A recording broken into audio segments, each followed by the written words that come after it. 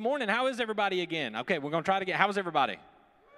There it is. I love it. I love it. All right, high five 2 people and fist bump 2 more people. Come on, we're going to get excited in here. Get somebody new. I see fist bumps. We got to get, I heard, okay, we gave away 2 high fives and 2 fist bumps. This is good. So look at the person next to you and say, I have prayed all week to sit next to you. If you're married, this better be right, all right? All right, now awkwardly look to the person that you chose second and tell them that God has exponential plans for their life.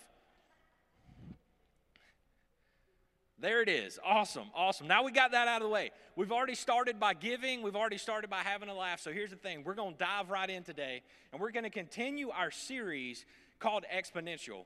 And I'm not going to lie to you. I'm a little fired up if you didn't know. I might be a little excited. I could have had a Red Bull before I came out here. I don't know. I'm trying to drink some water to get tamed down. So I've been excited about this series, though. And the thing that gets me so excited is we're called to live an exponential life. So many times in our life, we can get stuck thinking that it's all about addition and subtraction. But we don't serve a God that is an addition and subtraction God. We serve a God that multiplies. We serve a God that's called us to live an exponential life. But here's what I know. Here's what I know. Sometimes many of us can be here today and we feel anything but exponential, right?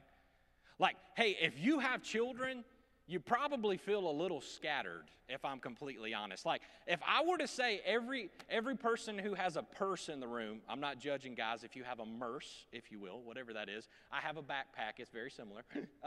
If you pulled everything out, I wondered how scattered it would be. But I bet you know what's in there, right? So if I said, hey, I need a pen or I need to find my phone, now you may have to call it 3 times, but I bet you could find it somewhere in a purse or a backpack, right? Am I right or am I just making that up? When I'm carrying my purse around, y'all, good, we got another laugh. That's good. For real, so many times we can feel that our life is scattered and it can feel anything but together, if I'm right. Sometimes we don't feel like we're on the same page, right? Like, have you ever been around those folks that have been married for a while and they're just on the same page? Or have you ever been around folks who were just friends for a while and they're on the same page? Like, they just know, like they G-haul, if you will. They've got it together. And I look at them sometimes and I'm like, I'm so scattered. I need to turn left or right. I don't know. Okay. And like, they're gone. Like, they've got it together. Sometimes my walk with Christ can feel like that. And when it feels like that, I feel anything but exponential. I feel stuck. I feel scattered. And so today what we shared out is, it made me think about this dandelion. Does anybody remember blowing in dandelions growing up? Like, how fun was that? It's allergy season. We've all been sneezing. Like, does anybody remember that? Like, you remember how exciting that was as a kid? And then your grandparents came along and was like, no, don't do that. Like, you know what it was? Because it spread weeds, right? Like, that's all that was weeds in the yard. But we were just so excited, like, you know, it was just one of them things. We blew all over the place, and there were dandelions everywhere. Here's what I want to tell you. Sometimes our life can feel like that. But I want to tell you that God's doing something exponential in you with it. And we're going to learn that today through Acts chapter 8. So if you've got your Bible, let's get in Acts chapter 8. Let's get in here and let's just dive in and see what Jesus has for us today, because I believe he's going to help a lot of us that feel scattered not feel scattered. And if not, you're going to get an awkward look from the second person that you didn't tell that you prayed to be sitting beside today. So you just deal with that whenever that happens. Acts chapter 8. And we're just going to jump straight in. This first verse gets me. Acts chapter 8, verse 1. And Saul approved of their killing him. Y'all have a good day. What? Like, what? Have you ever had that in your life? Someone has approved killing you? Like, how does that make you feel? And Saul approved their killing him. So I got to give you some context on who him is, because it can be really weird if maybe you've never heard of this story or you don't know what's going on in Acts. Well, the guy who wrote Acts is the guy named Luke in the Gospels. You can see that. He's a doctor.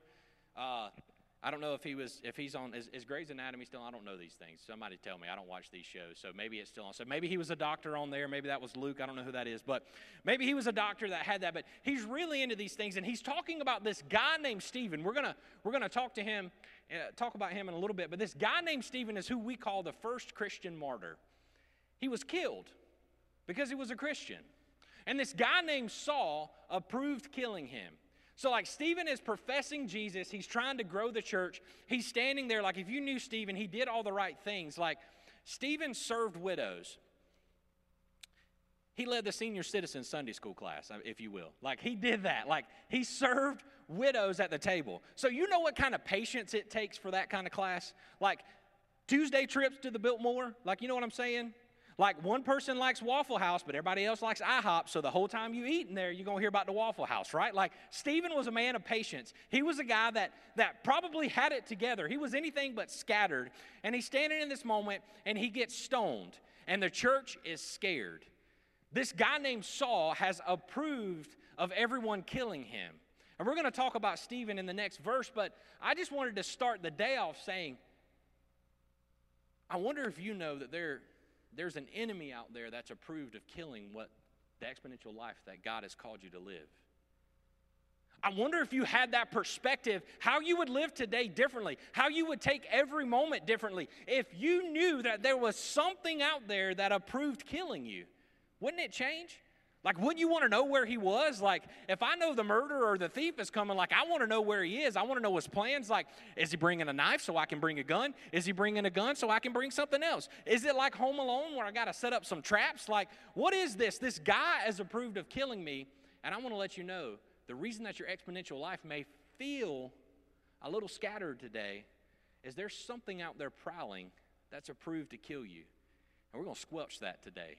I'm going to show you where God's going to use that scattered and this thing that's out to get you for your good and his glory. Okay? So let's continue on. On that day, a great persecution broke out against the church in Jerusalem. So one more time, context. That's my fault. I didn't set you up well. I want to set it up well. So the church, last time we visited it, there was a lame man healed, right? And he was praising in the temple gates, and he was at the beautiful gate, and all of a sudden we saw these two ordinary guys were speaking in front of these religious leaders, and the church had gone from literally 120 people at the beginning of Acts to at least 5,000 the last time we were there. And now all of a sudden inside of Jerusalem, this church of 5,000 people in this packed house has a great persecution. And all except the apostles, so all the people that were with Jesus, all except the apostles were scattered throughout Judea and Samaria. So I love that we have an online EFAM, as we call you. You're our extended family. You're here with us, and you're joining us online. But imagine if all of us had to get online from all over the world. It's a cool thing. But there's also just something missing because it's like we're not together, right? Like it's cool because I can see you and you can see me and there's virtual reality, but you can't see if I got my phone over here, you know, like I'm trying to text somebody or I got something going on. That's where the church is. And you know what they're texting? Hey, where's Saul? You seen that boy Saul on the street? He's after me. Like, have you seen it? Saul. Have y'all seen Saul? He's somewhere. And so the church now is scared to go to church. How many of us were scared to come into church today? Probably heard I was speaking and you thought I was going to dance or something. I'd be scared for that too. But for real, how many of us were scared going into church today? None of us were scared, right? Imagine that fear, knowing that something's out to kill you, where the people you love gathering with every week scatters you. Makes your perspective be different, right?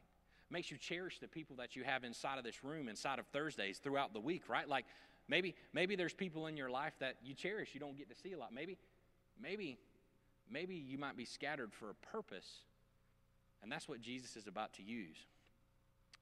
Godly men buried Stephen. So this guy Stephen we talked about is the first Christian martyr, and they mourned deeply for him.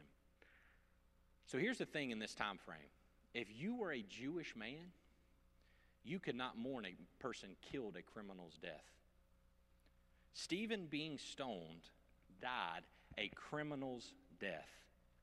And these people are mourning, and it's like an act of protest, saying, we're scattered all over the place. This thing that Jesus has called us to has made us be everywhere but where we want to be. We want to be in Jerusalem. We want to be in this central place. And we're happy, we're comfortable where we are, and this man you killed, all of a sudden, we're going to mourn. And so in front of these religious leaders, they're mourning. I wonder if we would stand up and protest for those who are mistreated, for those Christians who are martyred around the world. Would we stand up and say there's something greater? Or do we say, hey man, I'm good. I got everything taken care of today. I'm good. Because I will tell you, sometimes I feel that way. I got my Sunday handled. I don't know what this person is. This person maybe that's over in India, or this person that's in China in the underground church, like they don't have it as hard as I do. There's no way they do. They absolutely do. And so many times when I feel I'm scattered, I don't realize that I'm living my exponential. So let's continue on. God, I ain't even got to point one, y'all. We getting there. I'm sorry. I'm getting excited. We're going to keep going. Verse 3. But Saul. Anytime there's a but in the Bible, you got to know something's up. But Saul began to destroy the church. Destroy the church. So when the service is over, we're going to destroy this area and pack it back up. But we're not going to destroy the communication, the fellowship, the getting together. That's what the church is all about. Saul is literally out there destroying the church. Imagine this. You showed up early every week. You've given all you can give. You've trusted Jesus as your Savior. He's called you to do things. You've taken next steps of obedience, and you're saying, Jesus, I've given all I can give. What's happening? And there's something that feels like it's destroying you. There's something that feels like it's taking you step by step away, brick by brick. Anybody ever feel that way? Like you're stuck, like you feel like something is just out coming after you. Imagine that's where the Christian church was. Imagine that's where these people were. This guy has approved of Stephen being killed, and now he's hunting for me. How crazy is that? They go from house to house. He dragged off both men and women and put them in prison. Not just men. He took men and women and put them in prison. The story goes on to say this. Those who had been scattered, if you got a Bible, underline that, highlight that word. That's going to be what we talk about today. Those that had been scattered, stayed at home, hid in caves. No, they preached the word wherever they went. We're going to move on through these stories here today, and it's going to collect into a couple of big points. So if you're a note taker, you're probably going to hate me today, but that's okay. Jesus is going to teach you something through it because he's taught me so much through it. I wonder if the reason we're missing out on our exponential life is wherever Jesus has thrown us, we don't preach the word wherever we go. And what I mean by that is we don't love those who look like us. We don't love those who don't talk like us, or maybe they're from a different background. Maybe we just need to love them right where they are. Everybody, always. But sometimes we're in this situation and we can't do that. We look at where we are, we look at our situation, and we think about how much we're missing out, how much we don't get, how much is owed us, and then we get stuck. What if our exponential life was, even though this thing is out to get me, this thing is out to stop me, this thing is out to destroy me, I'm going to preach Jesus wherever I go. I'm going to be Jesus to everybody I encounter. What if that's the exponential life Jesus called us to? Would we still be faithful and obedient to it? Or will we throw up our hands and go hide in the cave? Like in Jerusalem, the church is there. They're comfortable. They know each other. They know what's going on. It's like, how's your mom and them? Like they know them. They know everybody. They know everybody's business. They got Facebook messages on the side about each other. Like they got all that going on. They got little different text messages by different names. You know, when you get that one, it's got a special ringtone. Like, you know, they know everybody. And all of a sudden they're scattered. And it makes me think, I wonder if that's where we are in the church right now. If Jesus sent us out to the world, which, by the way, he has, will we preach the word wherever we go? Or will we just try to fit in? Will we just try to stay comfortable? Because here's the thing I'll tell you. By doing that, we can't possibly live an exponential life. We've got to love others just like Jesus loves us. But so many times we get stuck. We think, oh my gosh, I got to do these 17,000 things. But it's got nothing to do with that.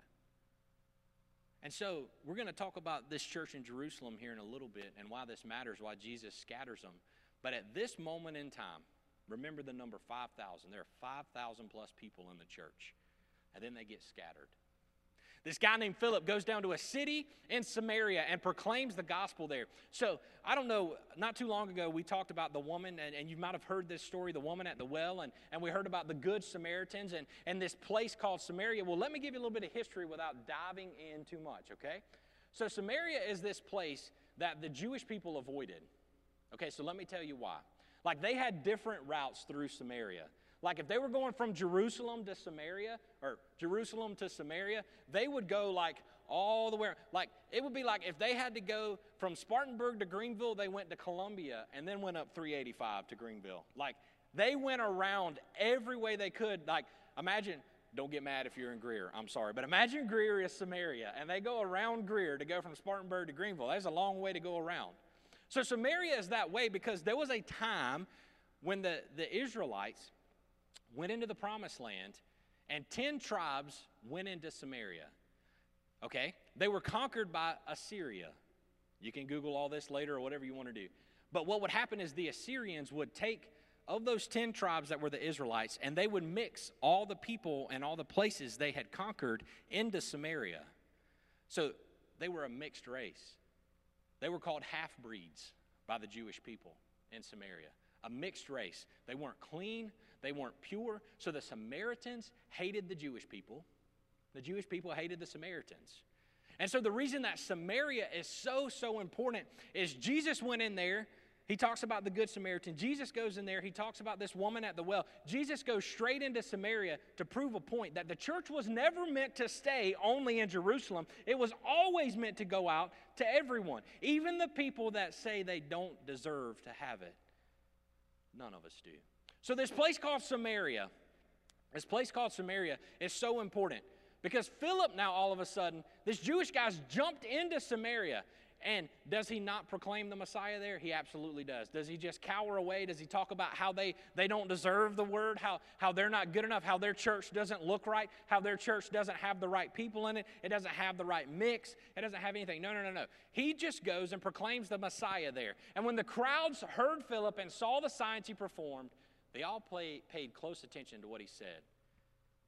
They all paid close attention to what he said. For with shrieks, impure spirits came out of many. Don't worry, that's not going to happen here today. And many who were paralyzed or lame were healed. See, that perplexes me, right? Because the two guys that were Jesus, this all started with one guy at a beautiful gate, right? When we talked in Acts a couple weeks ago, there was a lame man at the beautiful gate. And Jesus worked through Peter and John, and through the Holy Spirit, they had this man. And last week we talked about him being ordinary men and how it grew to 5,000. One man in Jerusalem, one man that was lame was healed.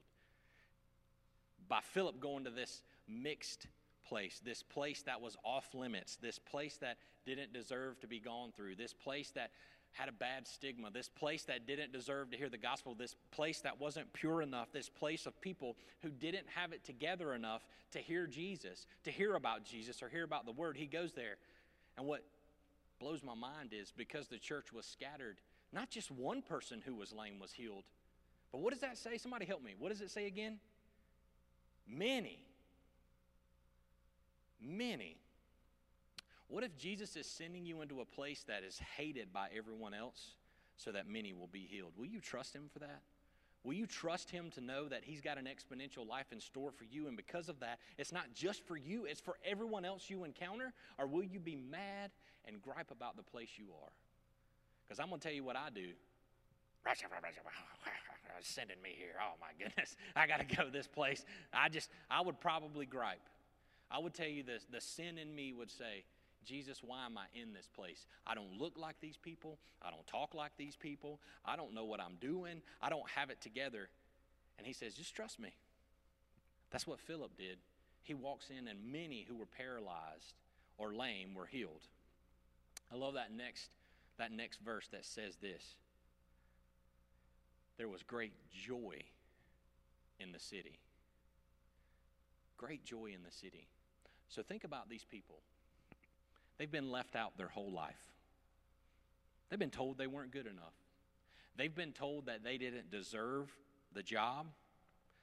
They've been told they didn't earn anything they had. And all of a sudden, this person comes in proclaiming the gospel, being Jesus, and preaching it to them.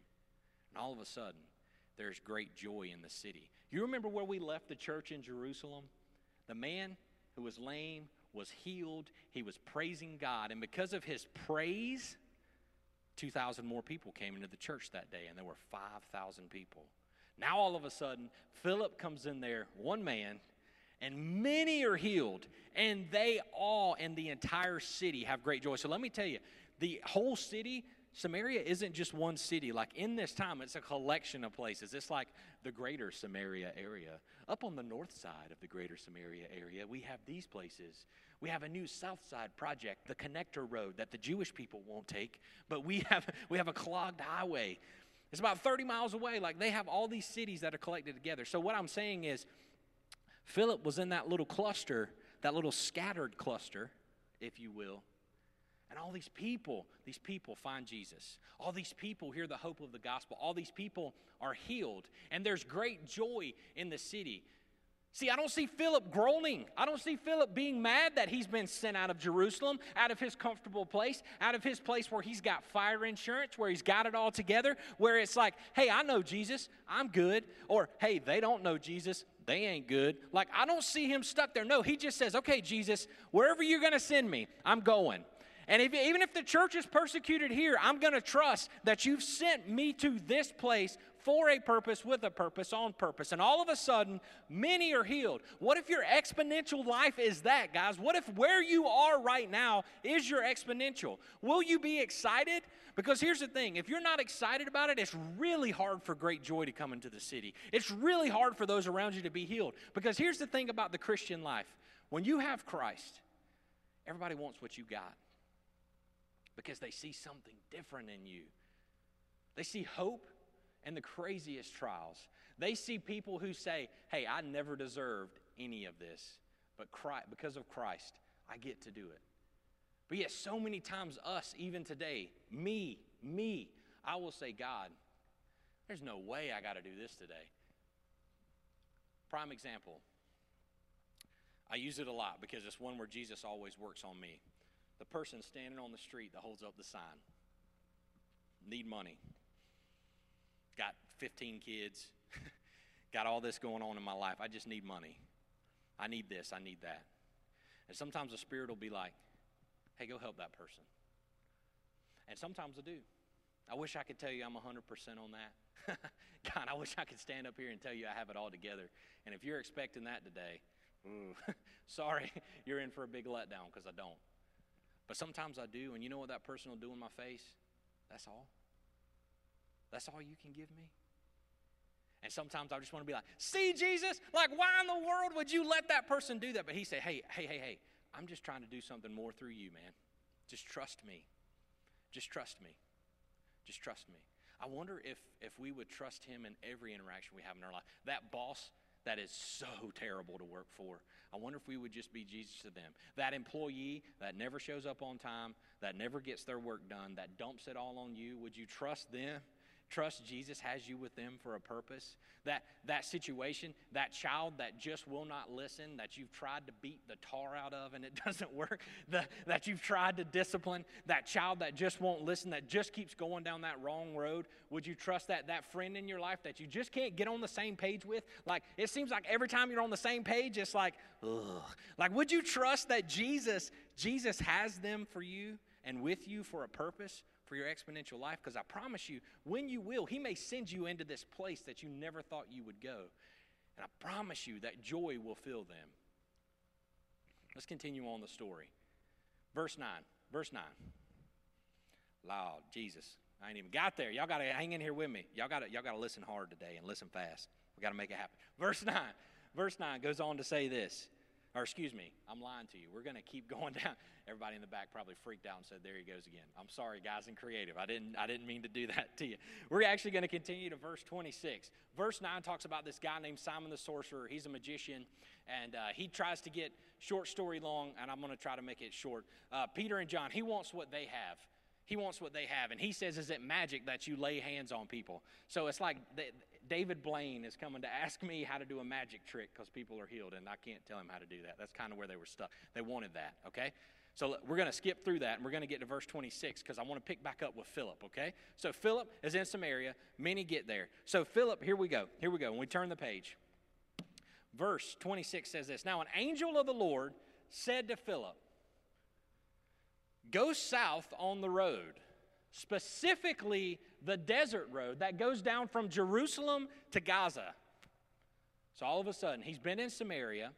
He's on this road from Jerusalem to Gaza. If you're thinking there, this is probably about 50 miles away. So go on the road south from Spartanburg to Anderson, and you can figure that out or go however you want to. Go on the desert road. Sometimes don't it feel like that? Go on the desert road down from Jerusalem to Gaza. So he started out. And on his way, he met an Ethiopian eunuch, an important official in charge of all the treasury of Kandake, which means queen of the Ethiopians. So a quick time out here, as I've had many today.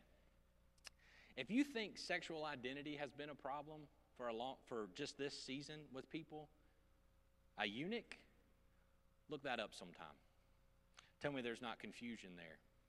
Tell me that a man who's supposed to believe that he, in this moment, isn't good enough, by the way. He just left Samaria where it wasn't good enough. Philip did. He runs into this man who can't procreate. Because he's a eunuch, he can't procreate. So at the time, the only reason for a man to be here was to help procreate. Like that was their whole point in life. Like for the Jewish people, they wanted to make sure that the Messiah came through their line. Like they fought really hard for that. So all of a sudden, this Ethiopian eunuch is an important official, and Philip runs into him. Isn't it funny that when we live our exponential life, we'll always run into people that we never expected? We never expected to run into. This eunuch, who's probably been told his whole life, you're worthless, you're an important official, but we're doing this to you so that way you don't make the line impure, like you're not going to challenge the crown. But I think about how crazy that had to be for that eunuch and how confusing that had to be because his chemical makeup is completely different now because of what happened to him. So if you don't know what a eunuch is, it's probably a Wikipedia page, look at that. But I just want to tell you the things we face in the culture today from the people that we think aren't like us, and sexual identity even, it's been going on for a long, long time. So don't think there's anything new. So it goes on to say this. This man had gone to Jerusalem to worship. So before we go on, this man, so to go to church, he had to go almost 50 miles to go to church.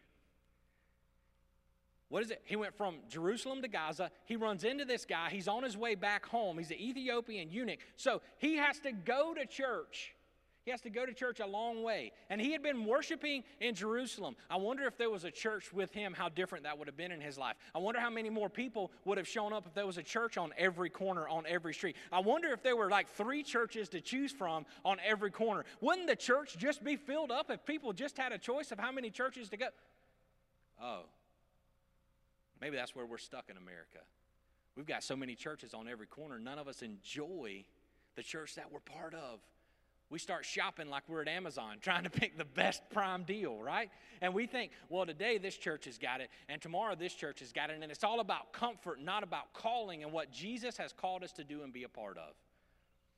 But our exponential life means being a part of sometimes people who are different than us, sometimes people who come from a different phase of life than us, who have different stories in life than us. That's what Philip is doing. Like, he's ran into this Samaritan village. He's ran into this Ethiopian eunuch, and what happens here is absolutely crazy. Going on to verse 28, it says this. And on his way home, he was sitting at his chariot reading the book of Isaiah. Great book. The prophet. The Spirit, so important, told Philip, go to that chariot and stay near it. How many of us have those people in our life that maybe the Spirit has told us to go and stay near and we refuse to? That's hard. But Philip, knowing this person didn't look like him, didn't think like him, didn't talk like him even, is trying to figure out what's going on here. He just left church and worshiped, and now all of a sudden this guy comes up. I love what Philip does. Does it say, like, I think of Mr. Magoo or like the Pink Panther? Does it say, like, He just slowly walked up. No. When the Spirit called him, he ran to the chariot. He heard the man was reading Isaiah the prophet. Do you understand what you're reading? Philip asked. This is my favorite part. This man looks at him. It's like, how can I? He said, unless someone explains it to me. So he invited Philip to come up and sit with him. What if that circumstance that you think you're so scattered in that you don't have it together is a circumstance where somebody's just inviting you to come sit with them through their chaos and confusion? They just need somebody to listen. They just need somebody to talk with them through it. They just need somebody to walk with them. Maybe they've got some crazy things. Maybe they're looking at what seems like this math equation that they can't figure out. And they just need somebody to teach them what it looks like, to tell them how.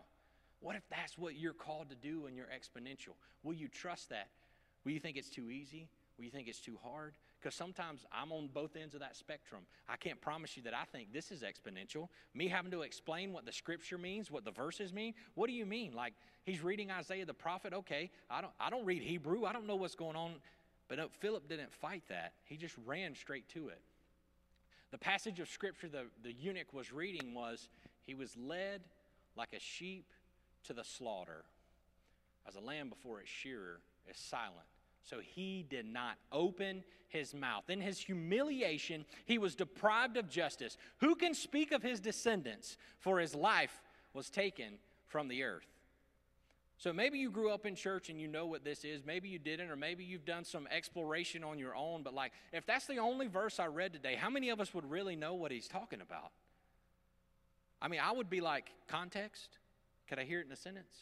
Like, could I hear something else that's going on? Like, so there's a lamb here. Like, is this 100% cotton? Like, I would just be looking like, he's led to the shear. This doesn't make sense to me. I don't know what's going on. And so Philip, seeing this prime opportunity, explains to this eunuch, hey, this scripture you're reading is actually something we just celebrated a few weeks ago on April 1st here. And he explains it to him. Verse 34 goes on to say this.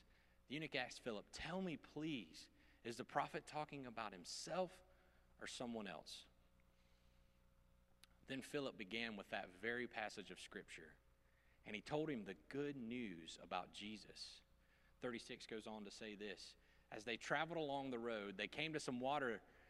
The eunuch said, look, here is water. What can stand in the way of me being baptized? Now, this is what's really important. So if you've got your Bible here, you may not have verse 37. I want to let you know that. And if you're watching online, you may see verse 37 pop up. I just want to let you know, it's not that we've added anything to the Bible, so don't send me an email or send me a Facebook message. This is actually what's in there. If you'll look in your footnotes, verse 37 is so important what Philip does by seizing this opportunity. Philip said, if you believe with all your heart, you may. And the eunuch, that's the he, replied, I believe that Jesus Christ is the Son of God. And he gave orders to stop the chariot. Then both Philip and the eunuch went down into the water, and Philip baptized him. Remember what we just celebrated a few weeks ago? This baptism. How cool is that? We're going to keep going, and we're going to finish up the story here. And verse 39 goes on to say, when they came up out of the water, now this is some crazy stuff, y'all. Hang in here. When they came up out of the water, the Spirit of the Lord suddenly took Philip away. The eunuch didn't see him again, but he went on his way rejoicing. Philip, however, appeared at Azotus and traveled about preaching the gospel in all the towns until he reached Caesarea. Here's why that's important. You think, okay, the Spirit took him up. That's kind of weird. So this guy got baptized, and then it was kind of like one of those machines, you know, where it goes down and grabs the teddy bear, and then it drops it, and then it goes up and grabs it, and he appears somewhere else. Well, here's the crazy thing. Philip baptizes this eunuch, and he appears 50 miles away. The same day. Now, Usain Bolt he's pretty dang fast. That dude can fly. I don't know if he can go 50 miles in a day. And I don't know how donkeys could take them that far, or camels. I don't know what the mileage was on that. I don't know if they had like brakes or bearings or suspension issues. I'm just saying. I don't know if they have anything like that. Like, I don't know how fast they go. I don't know if you rev them up, you give them some more octane. Like if you put a little something in the water, if they just go faster. But it's only an act of God that this man shows up 50 miles down the road at the same day, on the same day. And the reason this matters is this. What if your exponential life was just a blip on the radar of someone's exponential story? You dropped in for a second, and you're gone away. Maybe you've got that person in your life. They just showed up for a second, and then they're gone.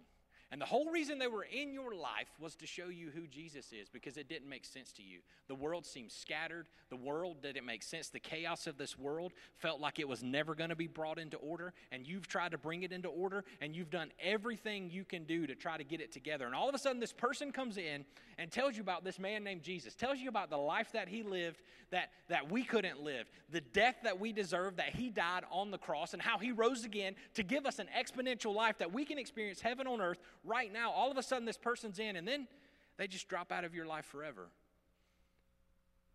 You see, sometimes we got to be like Philip, where we're that person, and other times we got to be like the eunuch and understand that maybe Jesus only dropped them in for a season. And it was time for us to go on rejoicing. It was time for us to go out and spread the word. It was time for us to go make it happen. And so today, I really want to make sure I'm not confusing you. I want to make sure that, man, we covered a lot of ground in Scripture. We covered a lot of things today. But here's the thing I want to ask you, and here's the thing I want to tell you on how we can live an exponential life. How we can live an exponential life. The first thing we can do is occupy with urgency. Occupy with urgency. You know, I got to hear this pastor one time talk about Occupy All Streets. His name's Carl Lentz. He's the pastor at Hillsong, New York. I don't know if you've ever heard of him. He's a really great speaker, and he has this thing that they do called Occupy All Streets. Yeah, it's cool in New York in the concrete jungle, right? Like there are literally thousands upon thousands of people on every street, right?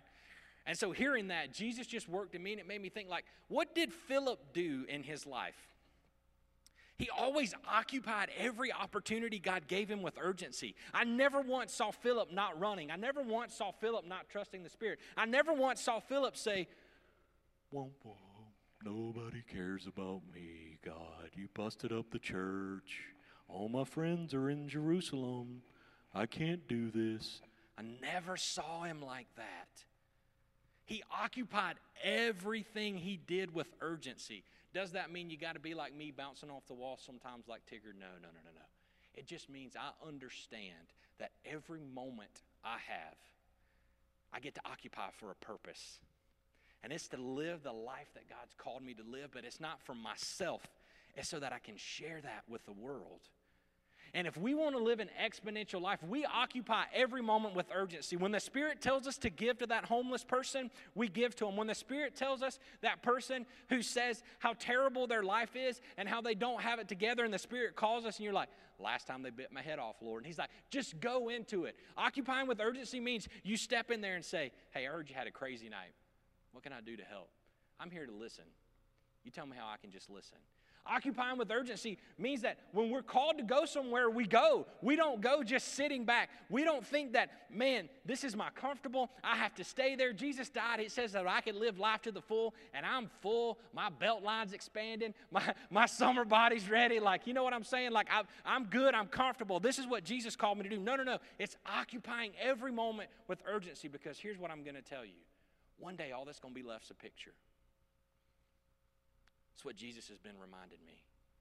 One day, when it's all said and done, all that's going to be left of me is a picture.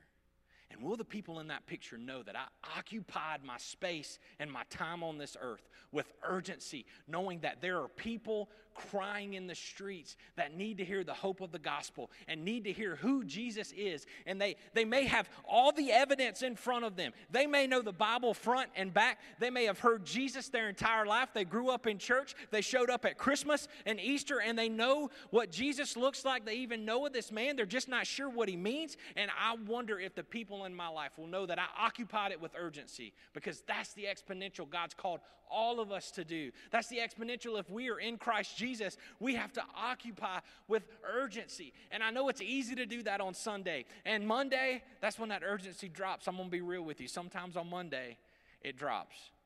And definitely on Wednesday. Definitely on Wednesday. You're at the midweek stride. You're just looking for Friday, and you think Thursday's an afterthought, which is why we have Greenhouse on Thursdays, by the way. You think Thursday's an afterthought, And I wonder if we as the church would rise up and occupy every opportunity with urgency. Not because of what we can do, but because of what the Spirit can do. Literally, this man showed up 50 miles away in one day, and many people were healed. How crazy is that? Who in their right mind wouldn't want to be a part of someone rejoicing with joy at how great God is and who God is and making sense of the chaos? So if you want to live your exponential life, occupy every moment with urgency. The second thing that I would tell you to do and how we can live that exponential life is occupy wide awake. Occupy with urgency and occupy wide awake. Here's what I mean by that. Be present. Philip ran to this chariot and listened to this man. I will tell you the thing that I struggle with the most sometimes is being present. And so when I'm in the moment, I try to make eye contact so that you know, hey, I'm in this thing. I'm in this thing. I'm listening to you. I got this. Like, I'm wide awake. Philip was in the moment the whole time. He was in the moment with this eunuch who could probably tell him how he didn't deserve this life, how he was mistreated. Probably, I'll be honest with you, this eunuch was probably a slave from a different area and was thrown into service without his family, into this position he probably didn't want. But it allowed him to go to Jerusalem, to a house of worship, and understand and hear who Jesus was, but not understand who Jesus was. And here's the thing, when you live an exponential life and you occupy, not tired, not sleepy, but wide awake, those moments with urgency, oh, the exponential life you can live. Let me tell you what happens with this church. Let me tell you, as we talk about being wide awake, here's what happens inside the church from this moment. The church is about 5,000 people. So we're going to talk about exponential for a minute. Okay, in the year 351 AD, the church has grown to 350 million people, half of the Roman Empire. At this time, we're looking just a few years after Jesus died. We're looking in the 40s AD. So in a matter of 300 years, it grew from 120 to 350 million people. Is that exponential? Is that not something that's exponential? But the church in Jerusalem was so comfortable, there was only about 5,000 of them there. And they made everyone come to them. But you see, here's the thing. I remember Jesus saying this thing in Matthew 28 that says, go into all the nations, teaching them what I have taught you. That's what Philip's living out. And baptizing them in the name of the Father, and the Son, of the Holy Spirit. You see, our exponential life is to live that out 100%. And we can do that by just occupying the moment with urgency. And the moment that we have to occupy this space, would we give folks our full attention? Let me ask you this. Wide awake means I put my phone away. I struggle with that sometimes. Wide awake means I seriously, when I schedule you, I try my dangest to live to it. Wide awake means, hey, I'm really in this moment, and I'm not half asleep. I'm not thinking about what's going to happen in 20 minutes. I'm not thinking about what's going to happen when the ice cream machine breaks down if I'm at Jason's Deli getting my free ice cream, right? Like, I'm not thinking about all these things. I'm thinking about you, and I'm just in the moment with you. Our exponential starts with that because it's exactly what Jesus did. As we get ready to wrap up, my question is, how are we living our exponential life? You know, God's called us to occupy this city. Occupy Spartanburg. How crazy is that? Sparkle City, the hub, the Sparkle, as we call it, or whatever you want to call it. It's not G Vegas. It's what you call Greenville. He's called us to occupy Spartanburg. The question is, do we do that every single day? And here's the thing I'm telling you. It's not that I have a great plan. It's not that, oh man, he's got the best way to reach the people. It's that I'm just trusting Jesus has called me to do it. And so today, maybe you're hearing this message and you're saying this Occupy thing is cool. Like, is this like Occupy Wall Street back in the day or anything like that? No. The only way that I can occupy is if I understand who Jesus is. And so today, maybe maybe somebody here doesn't know who Jesus is. This whole message, you've heard me talk about these things, and you hear about this eunuch, and you hear about this guy who traveled all these places by foot, by camel, or go-kart, whatever it was he traveled in, and he went 50 miles away, and this church is scattered, and yeah, that's cool. Like, this sounds like a great movie where this guy's out to kill me, and like, he's definitely going to get revenge, right? Like, he's going to be able to do that. Philip's going to go and just change Saul. Hey, Saul's about to be on a road to Damascus in the next few chapters, and he's about to completely change the growth of the church. So many times for us, we just don't know what the Spirit's calling us to do, and so today, maybe you don't know who Jesus is. I want to tell you, I want to occupy this moment and occupy this space, and I want you to ask you to give me the courtesy to occupy it wide awake. I want you in this moment to understand who Jesus is, because the reason we do all of this, the reason we occupy Spartanburg, the reason that we're going out to be what we're called to be and do this is to lift the name of Jesus high and share him with the world. You see, here's the crazy part. All of us were scattered at some point. We were like that dandelion that was blown all over the place. But for some reason, Jesus planted us in Spartanburg. And the way that we grow is by having a relationship with him. And so today, maybe you don't know who Jesus is, or you've heard him and you want to make sense of it, and you heard this lamb to the slaughter and all this doesn't make sense. Well, I'm just going to make it as clear as I can make it. Each and every one of us have one thing in common. We're all sinners. Because of that sin, we deserve death. All of us. None of us are exempt from that. None of us can pass a test to make that go away. None of us can have all the answers. None of us can memorize this Bible front to back and have a pass at that. None of us can give so much and give away cars and jets or whatever that is. None of us could do anything to earn that. None of us. None of us could get out of that. We deserve death. And because we deserve death, here's the thing, the very creator of the universe said, I don't want that for you. I want you to experience life. And so he made a way. And this thing that is God, this thing that we just celebrated a few weeks ago at Easter is this man named Jesus. And he came and he lived the life. He took the test. He lived the perfect life without sin. I don't know about you, but I'll probably sin this afternoon. It's a hard life to live without sin. It is. But Jesus did it. He lived a life without sin. But he didn't stop there. You see, that sin that he took upon himself, he died the death we deserved for sin. He loved us enough. Like, he not only lived the perfect life and had it all together, he died the death we deserved. He died the death we deserved. But you see, it wasn't enough for him to do that. He says, I want you to live a life that has peace and joy and can experience heaven on earth, a life that's exponential. And the way that you do that is you accept me as I am. Like Philip tells this eunuch, if you confess with your mouth that Jesus is Lord and believe in your heart and rose again on the third day.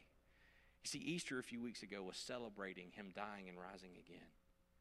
So some of us here, maybe we've never nailed that down. Maybe today for the first time, our hearts are awakening.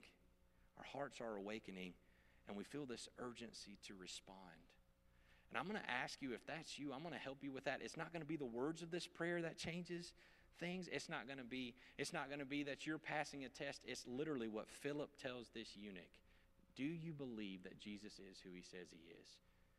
Do you believe that he is who he says he is? And so with every head bowed and every eye closed, here as we get to the end of this thing, I want to open up this opportunity, because it would be crazy that we would ever not offer the opportunity to respond. So if this is you, and we pray as a family together for the benefit of those who are coming to Christ for the first time, if this is you, you're going to repeat this prayer with everyone. And I'm going to ask you to respond after. So with every head bowed and every eye closed, I'm going to ask everyone to repeat after me. Dear Jesus, I believe I'm a sinner, separated from you, deserving death. I believe you lived the life I could not live, but died the death I deserve, but loved me enough not to stay dead, but rose again on the third day. so that I may live an exponential life. I receive, by faith, you. Take over my life. Teach me to follow you, step by step, the best way I know how, for the rest of my life. And with every head bowed and every eye closed, if today, for the first time, you are praying that prayer with faith, that you believe Jesus is who he says he is, I'm going to count to 3. And I'm just going to ask you to respond and raise your hand. If that is you, I'm going to ask you to respond if that's you. So this is your day. 1, 2, 3. If for the first time you've prayed that prayer with death, I'm going to ask you to raise your hand. There's no one, it's just me that's standing here with you because I want to celebrate with you. Don't let today go by that you don't respond. So if that's you, maybe you're watching online, I want to ask you to respond. We have folks who want to pray with you, celebrate with you. More importantly, we want you to be able to live the life that's exponential. And for everyone else that's in the room, we're about to have our last worship song. And with every head bowed and every eye closed, I'm going to pray for something, but I just want you to think about this and see this right now. You see, maybe Jesus has scattered all of us around, not so that we're together, but to gather together. All of us one day will be gathered back. All of us, Jesus promises he will return one day.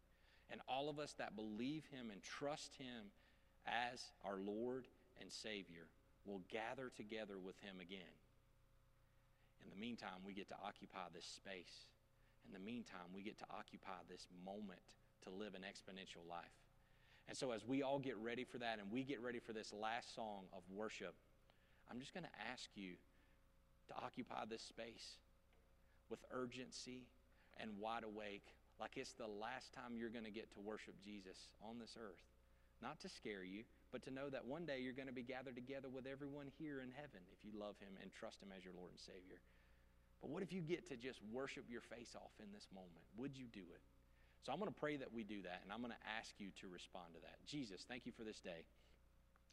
Thank you for loving us more than we ever deserve. Thank you for letting us live an exponential life. Because Jesus, without you, it's not worth living. It's a life that's just addition and subtraction, and it's a life where I feel like someone is out to get me constantly. But Jesus, you've already got me. You've already gathered all of us together. Let us be bold enough to respond like Philip did and boldly go where you have called us to go. But more importantly, as we occupy Spartanburg, as we occupy every moment with urgency and we occupy these times with wide awake, where we can see you and point others to you like never before. Jesus, let us never forget that you are our hope. You are our future. And if all we do points others to you and that's all our life is, then Jesus, it's a life well lived. It's a life that's exponential. So in this moment, let us praise you like never before. Maybe we don't feel like we're living an exponential life and we need to talk to someone today. Jesus, give us boldness to do that. Dear Lord, thank you for who you are. You are a good, good Father, and you love your children, and we're so thankful that we get to be children of you. It's your wonderful and precious name we pray. Amen.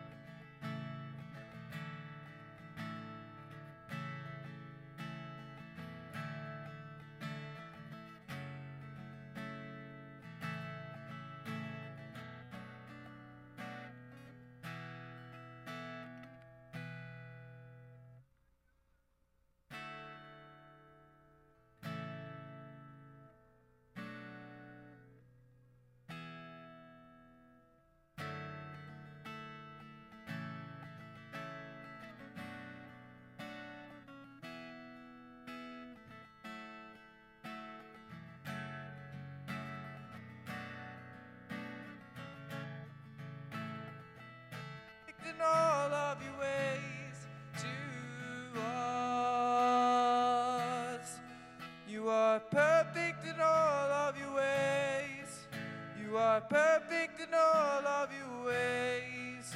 You are perfect in all of your ways to us. Love so undeniable, I can hardly speak. Peace so unexplainable, I can hardly think as you call me. Deeper still as you call me. Deeper still as you call me. Deeper still into love. Oh, love. You're a good, good Father. It's who you are. It's who you are. It's who you are, and I'm loved by you. It's who I am. It's who I am. It's who I am. You're a good, good Father. It's who you are. It's who you are. It's who you are, and I'm loved by you. It's who I am. It's who I am. It's who I am. You're a good, good Father.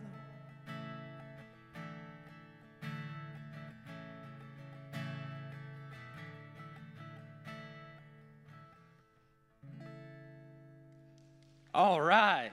How about that? Zach crushed it.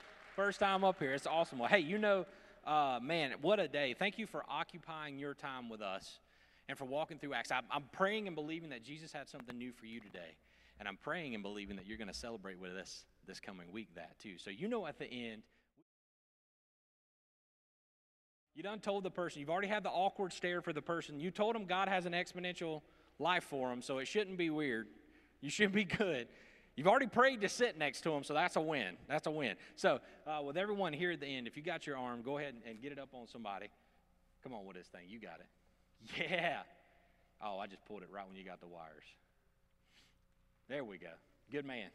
Good man. All right, get your arm around somebody, and we're going to pray. Dear Jesus, thank you so much for this day. Thank you for every person here that you've allowed us, by your grace, to live this life that you've called us to live. Jesus, nothing we've ever done could earn it. Nothing that we have ever done could take it away except not receiving you as our Lord and Savior. So thank you for allowing us to understand the Scriptures. And it's this. The mystery is that you came so that all of us could have life only through you. So thank you for that. Jesus, as we go throughout this week, let us occupy every moment with urgency, occupy every moment wide awake, because that's the exponential life you've called us to give. And what if we just believed that you've scattered us across this earth to gather us together again?